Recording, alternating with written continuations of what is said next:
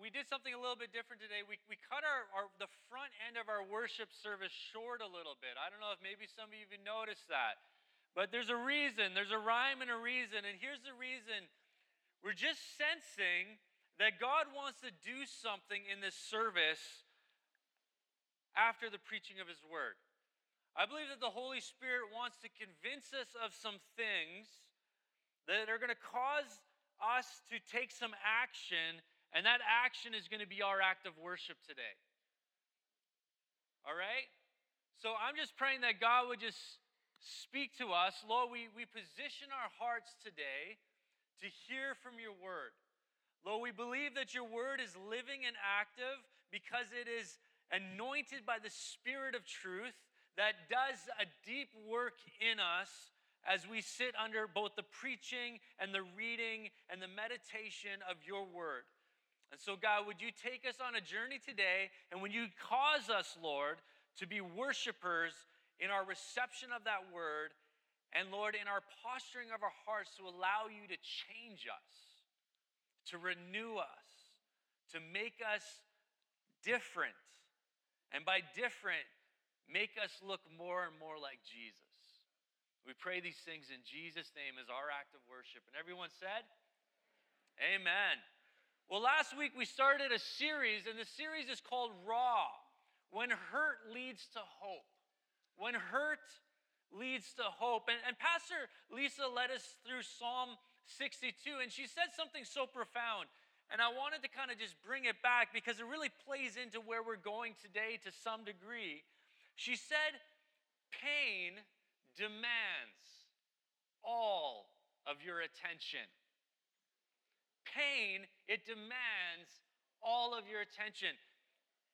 But there's this grace that's extended to us, believers in Christ, that gives us the strength to not give in to the demands of pain, but to stop looking down at pain and start looking up into the face of Jesus, our Savior, our Redeemer.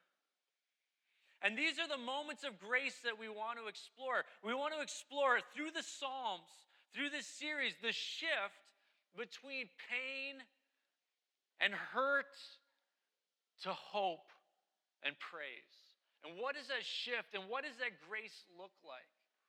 You might ask, why are we doing a series like this? And I've really been challenged, and you may have felt a theme over the years, particularly the last couple years. I've really been challenged with this. I believe that the Western church has a very weak and anemic theology of suffering.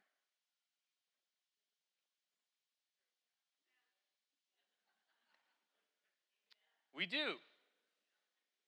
I know we're not excited about this. But there's something powerful about having a theology of suffering. So you can understand how God can shape us and refine us and mold us, not just for our story, but for his story, not just for our kingdom, but for his kingdom, through the pain and the hurt of this broken world. He can redeem that. And there's a grace and there's a hope in that. And we want to explore that, because if we don't explore it, what happens is we have weak Christians, and we present this gospel that says, if you come to Jesus, everything's going to be okay. And then you get hit by the brokenness of this world, and you have these crises of faith. And I've seen too many of my friends and my brothers and my sisters walk away from their faith because they didn't understand their theology of suffering and how God can redeem it and use it and shape us. There's something to be celebrated in suffering. That's why James says, take joy when you face persecution and suffering and pain. Because there's something redeeming about it in the life of the believer. Sorry, we're just going to get into it. Is that okay, friends? Can we just get into it? The time is short. The time is short. Let's just get into it. There's a shift that happens when we recognize God's presence in the midst of the seasons of suffering and pain. There's a shift that happens. There's a grace that's extended. And today, we're going to explore a brutally raw, messed up moment in the life of King David.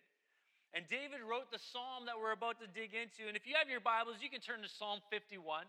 Psalm 51.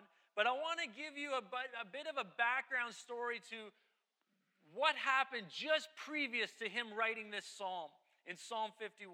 It's a story of lust and adultery, murder, and cover-up. It's not David's finest hour. And listen, friends, if pain demands all of our attention, then shame demands that we hide. If pain demands all of our attention, then shame, it demands that we hide. And both of these are raw realities of the human condition that keep us from God. But it doesn't have to be that way. And if you're taking notes, write this down. And if you're not taking notes, write this down. His mercy is greater than your worst moments. His mercy is greater than your worst moments. So let me give you some backstory. It's found in 2 Samuel 11. And David should be about the mission. King David, he should be about the mission. He should be out with his men on the battlefield, but instead, he sends his general Joab to lead his armies into battle, and he stays back. And the word says that he was reclining on his couch. He was probably watching Netflix. And that moment came when Netflix asks, "Are you still watching?" And you feel like a horrible human being. And so then he got up from his couch and he walked out onto his roof, and he's looking out over his kingdom, looking out over all that he has, all that he is ruler over. And he looks down and he sees, I don't get this, I don't understand this. I wouldn't bathe on my roof, but to each their own. He sees this woman bathing on her roof, and he lusts after her. Now, this is problematic because then he sends his servants and he goes, "Who is that?" And they tell him, "That's Bathsheba, the wife of Uriah." And he says, go bring her to me. And now all of a sudden, David, king, abuses his power and he sleeps with Bathsheba. He abuses his power and he sleeps with her. Not too long after, she sends word to him that she's pregnant. What does shame do? Shame demands that we hide. This is where the cover-up begins. Shame, it demands cover-ups. I remember as a kid, I had a few moments of cover-up, and I have my piggy bank here today. This is actually in my office to kind of remind me of a few things from my childhood, a few lessons that I've learned the hard way. And my brother and I, we always shared a room. And so we had this little bookshelf just by our door. And our door went out, and right in front of us was a landing, and it was a stairs. And I remember I wanted to buy some candy because I have such a sweet tooth, people. It's not even funny. And so I picked up my piggy bank, but the problem was I was very horribly disciplined with my money. And so as I picked up my piggy bank, I gave it it's nothing. And then I thought, you know what? My brother, he saves everything, to this day. So I picked up his piggy bank, and it was hefty, and it was full of coins. And I remember it was one of those piggy banks where you had to kind of remove a little bit of that bottom and had that little hole that was just big enough to kind of get some coins out of there, right? And so I remember I tried getting that screw, and I got it halfway pried open. I'm shaking it. But all of a sudden, I heard the creaking of the stairs, and someone was coming up. And so I put that one down, and I quickly picked up mine. And my mom comes around the corner, and I covered it up just in time. And you know moms have superpowers? You know what I'm talking about? And so my mom said, "Hey, Lucas, what are you doing?" I said, "I'm just trying to get some money out of my piggy bank." And she said two simple words, because I was holding mine. She said, "Shake it."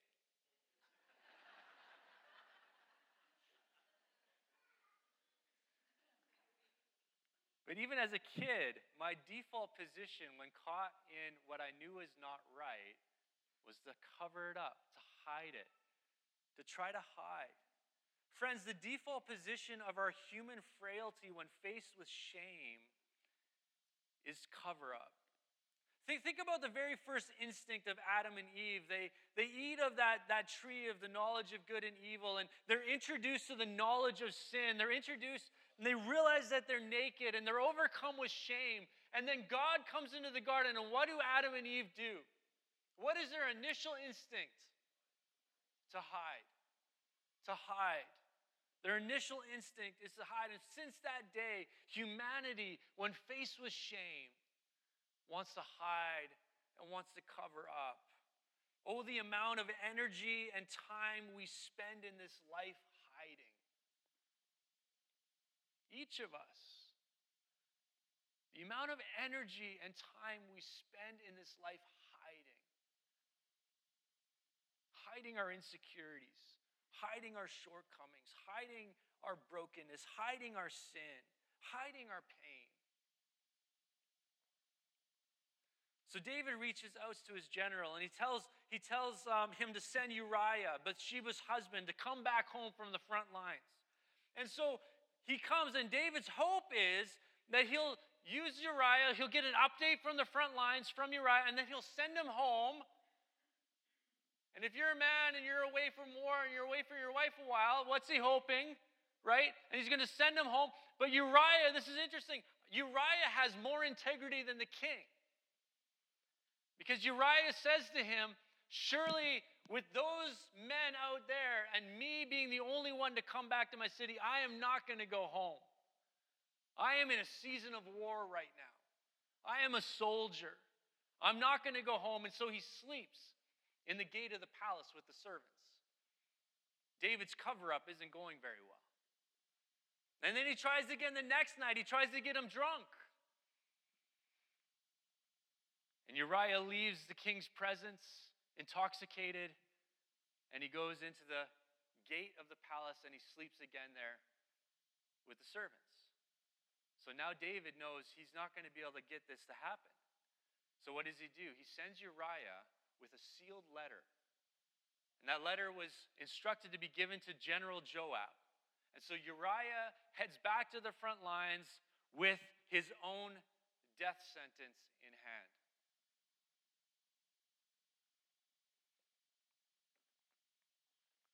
The letter said this: set Uriah in the forefront of the hardest fighting, and then draw back from him, that he may be struck down and die.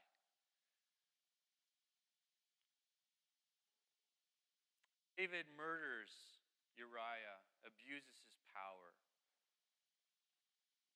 And following this, David takes Bathsheba to be his wife. Shame, if left unchecked and hidden, will always lead us to be the worst versions of ourselves. Always. Always. The worst versions of ourselves. So David thinks he's gotten away with this great sin, and then the sin of lust, which spiraled into adultery and arguably abuse of power and rape, leading to murder and now this cover-up. But shame can be so arrogant. Shame can tell us this story that we have the power to hide and to remain hidden. Yet God saw it all. Not only did God see it, but God goes to his prophet of that time, Nathan, and he reveals what happened to Nathan. And so Nathan, as the prophet of God, goes to the king. And he tells him a story about a neighbor who took another neighbor's livestock.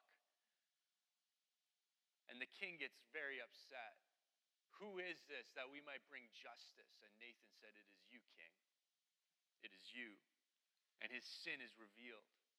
His sin is brought into the light. And this is where we jump into Psalm 51. So if you have your Bibles, turn with me to Psalm 51.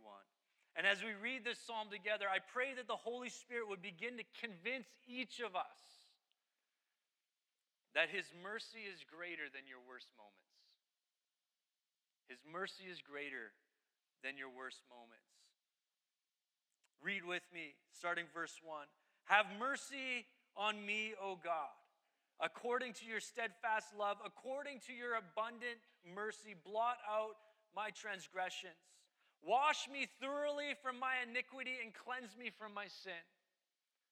For I know my transgressions, and my sin is ever before me. Against you, you only have I sinned and done what is evil in your sight, so that you may be justified in your words and blameless in your judgment. Behold, I was brought forth in iniquity, and in sin did my mother conceive me.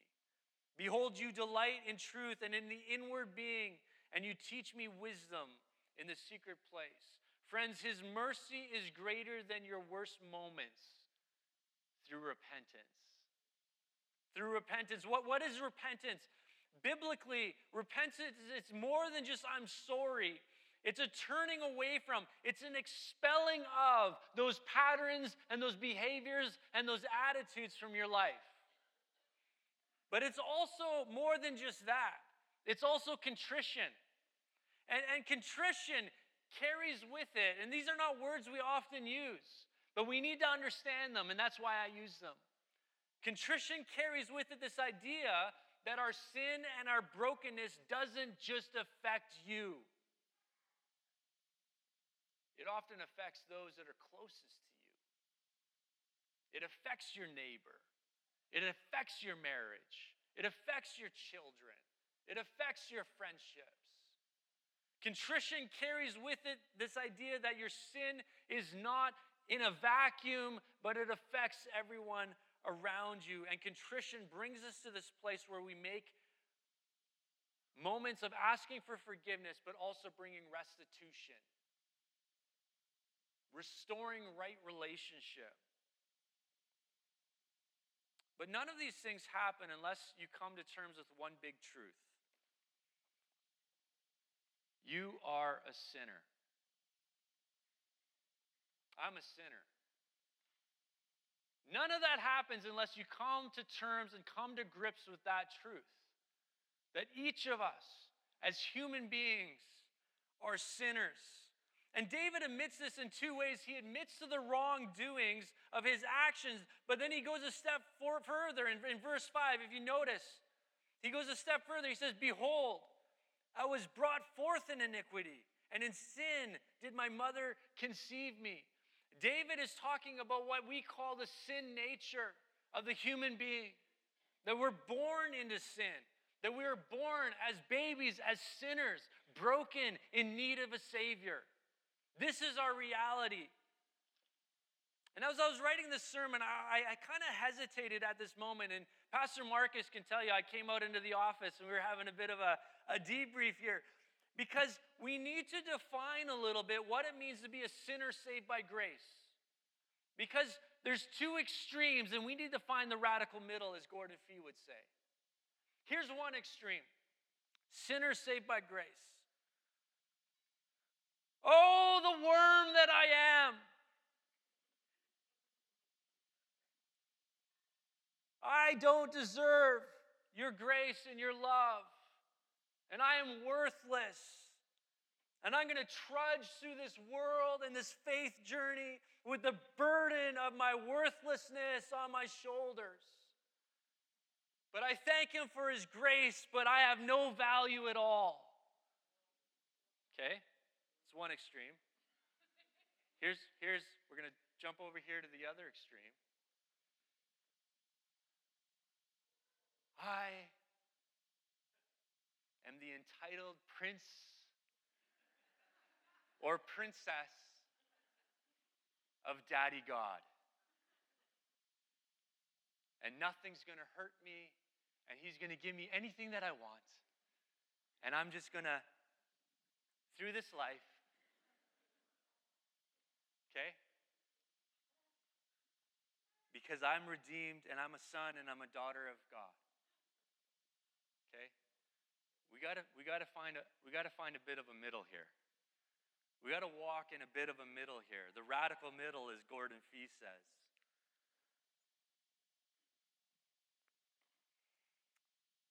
There's this middle ground which reminds us of our sinful nature in need of grace and mercy, but it's contrasted with our new reality as those who have been made sons and daughters of God. The middle ground that speaks to the value God speaks over us and created in us when He made us in His image. We are only valuable because God speaks worth over us. But we have worth because God speaks it. But that is contrasted with the reality that we are living in a season of time as a broken shadow of that original intention, still in need of a Savior. This middle that we are children of our Creator, but He is still the sovereign King ruling over us.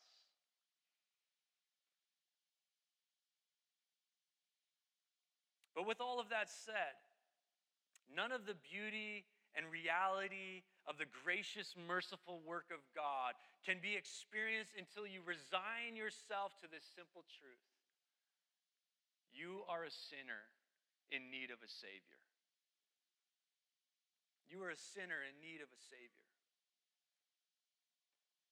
In fact, the renewal that we so desperately seek as believers won't come until our sin and brokenness are called out for what they are. Mark Sayers says in his book, Reappearing Church, as he paraphrases the words of Arthur Wallace, he says, sin must be discovered and exposed to the light of His coming. When this happens, it's time to cease excusing our sins by calling them shortcomings or natural weakness, or by attributing them to temperament or environment. It's time to cease justifying our carnal ways and mere materialistic outlook by pointing to others who are the same. Friends, if we want to see renewal, we have to start calling brokenness and sin what it is. If you want to see renewal of the Spirit in your life, you have to start looking at your life and calling brokenness and sin for what it is. And I believe God is raising up a few. I believe God is raising up a remnant who are going to walk in a season of that. And some of you are sitting here right now, and the Spirit is convincing you and has been convincing you and walking you in that journey. Verse 6 in many ways is the very definition of what it takes to walk in spiritual revival and renewal. Behold, you delight in truth, in the inward being, and you teach me wisdom in the secret heart. David would later pray a prayer like this, and it's found in Psalm 139 that says the same thing, but with maybe a little more impact. He says this, search me, O God, and know my heart. Try me and know my thoughts, and see if there be any grievous or sinful way in me, and lead me in the way everlasting. This series is entitled Raw, and this is as raw as it gets. These moments in the presence of the Spirit where we are confronted with this truth that we have brokenness and sin in areas and deep, dark places of our soul. You don't like it. I don't like it. It's painful. It's hard. It's hard to look in a mirror and be confronted with the worst of yourself. But friends, His mercy is greater than your worst moments. His mercy is greater than the worst parts of your soul.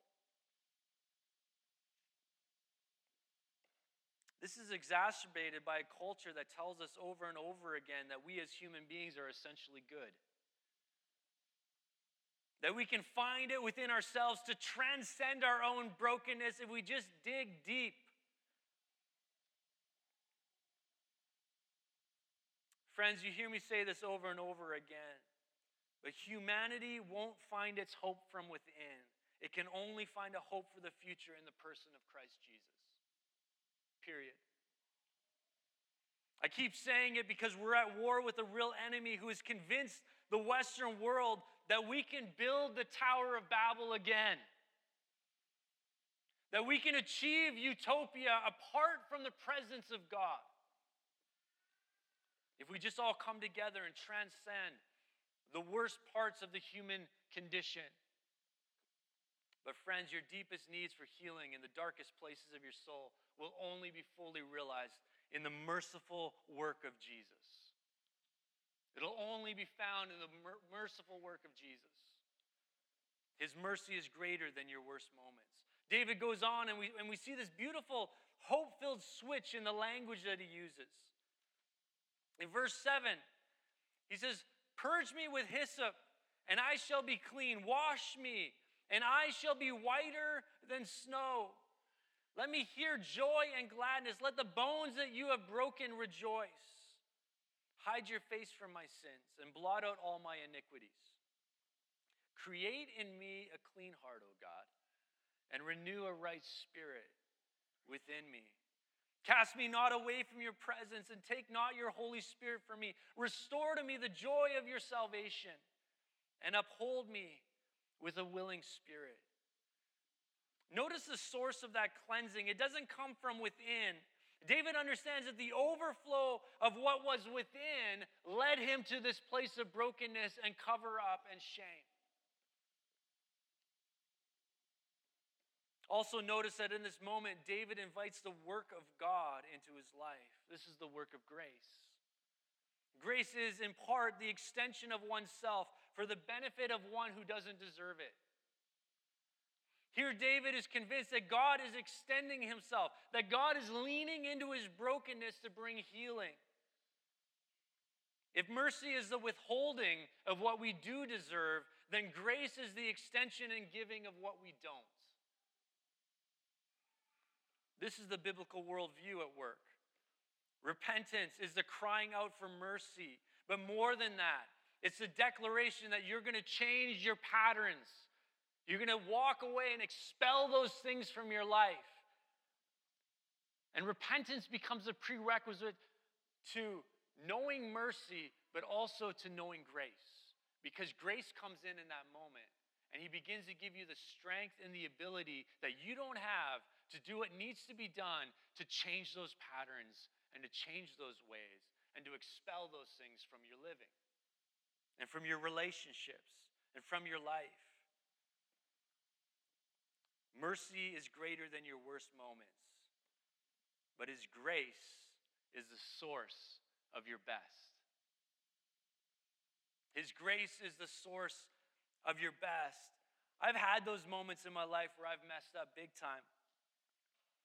Moments where shame took over and started a narrative in my head, started telling me a story that I didn't deserve another shot. It told me the story that I was too far beyond repair, that God didn't love me. Shame told me the story that I would be rejected by my family and my friends and my peers and my church and my God if it ever came to light. Shame has this way of isolating us, of cutting us off from those who love us most. Shame is one of the single most destructive realities of the human condition. Shame will kill you straight up.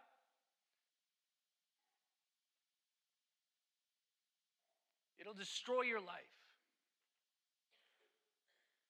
But every time I had to say no to shame and yes to his mercy and grace, I experienced the arms of a loving God.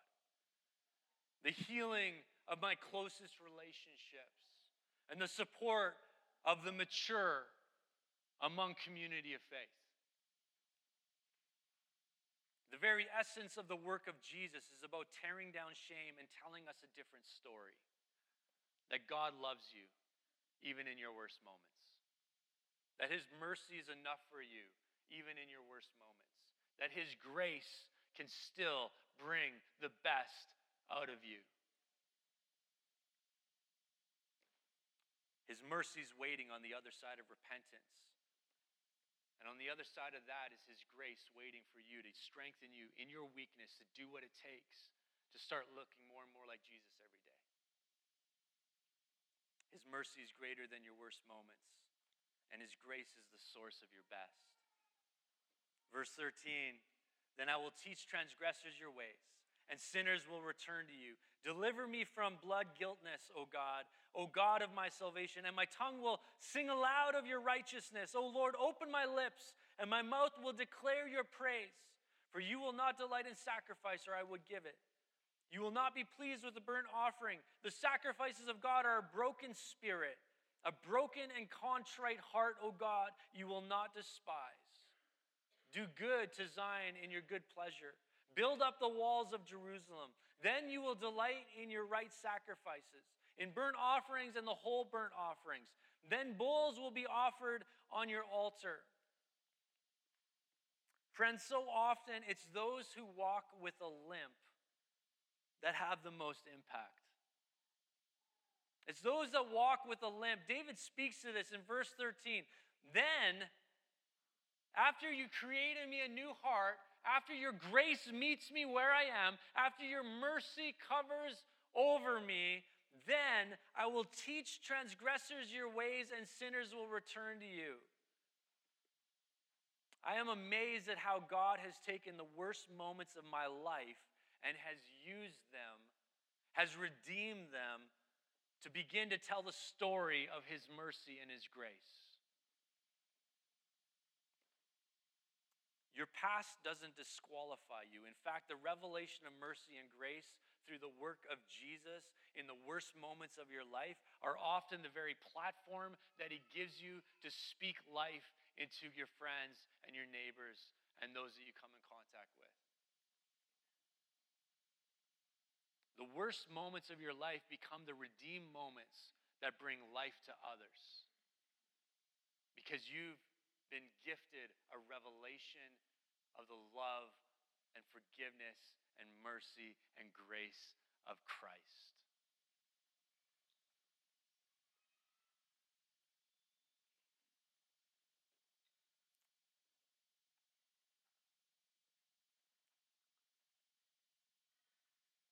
Verse 19 says, then will you delight in right sacrifices.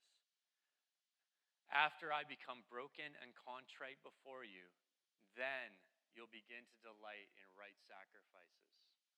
Friends, I'm on a journey personally of renewal. I hope you are too.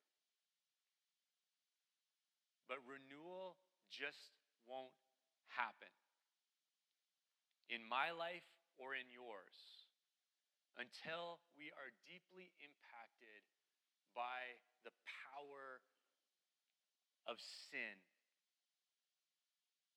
Unless we are confronted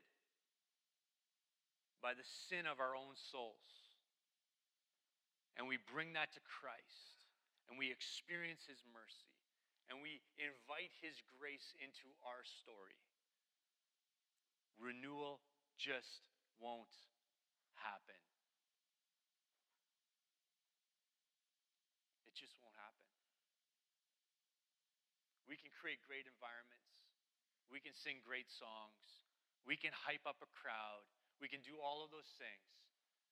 But unless we start looking at the hard realities of the brokenness of our soul and experience a revelation of his mercy and his grace, we won't have renewal in the church.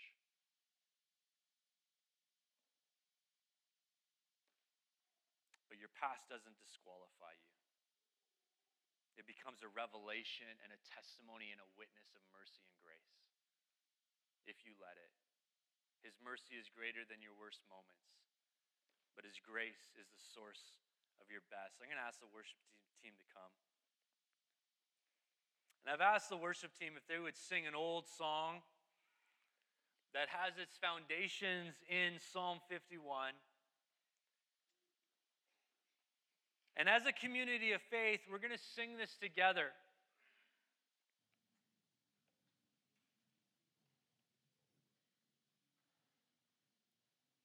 And I hope that you would take a moment and a time in this moment to sing it as your prayer, to sing it as your heart cry, to invite the Spirit of truth into this moment because he's here. And we're about to acknowledge that. But I believe God has some has some deep healing for some of you here today. And it's okay. Some of you, maybe you're not ready to take this step. And God's going to keep walking that journey with you. He's going to keep pursuing you. He's going to keep chasing after you because He loves you so desperately. There's a few people that I want to speak to, and I believe the Holy Spirit is going to stir something in your hearts. There's those of you, you're believers, you love Jesus. You love Jesus, and you're hungry to know Him more. But the discipline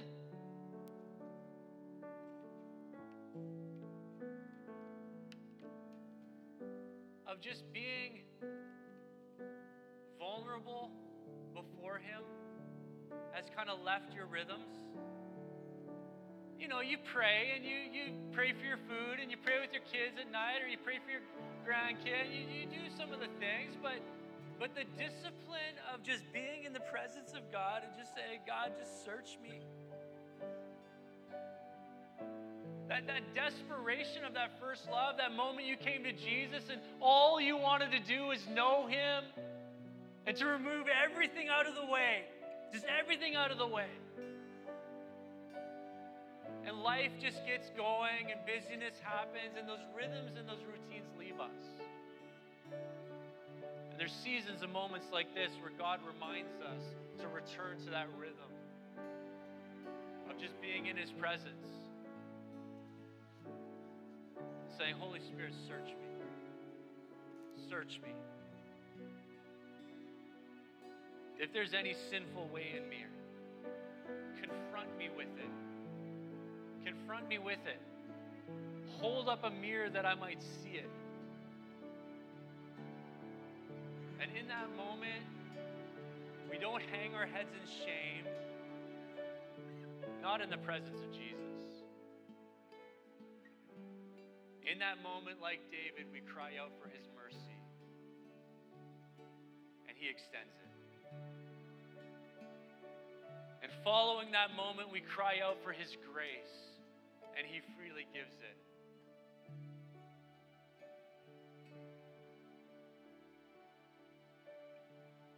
And day after day, we become renewed in the Spirit. Day after day, we begin to look less like us and more like Him. But perhaps there's also those you're exploring faith with us.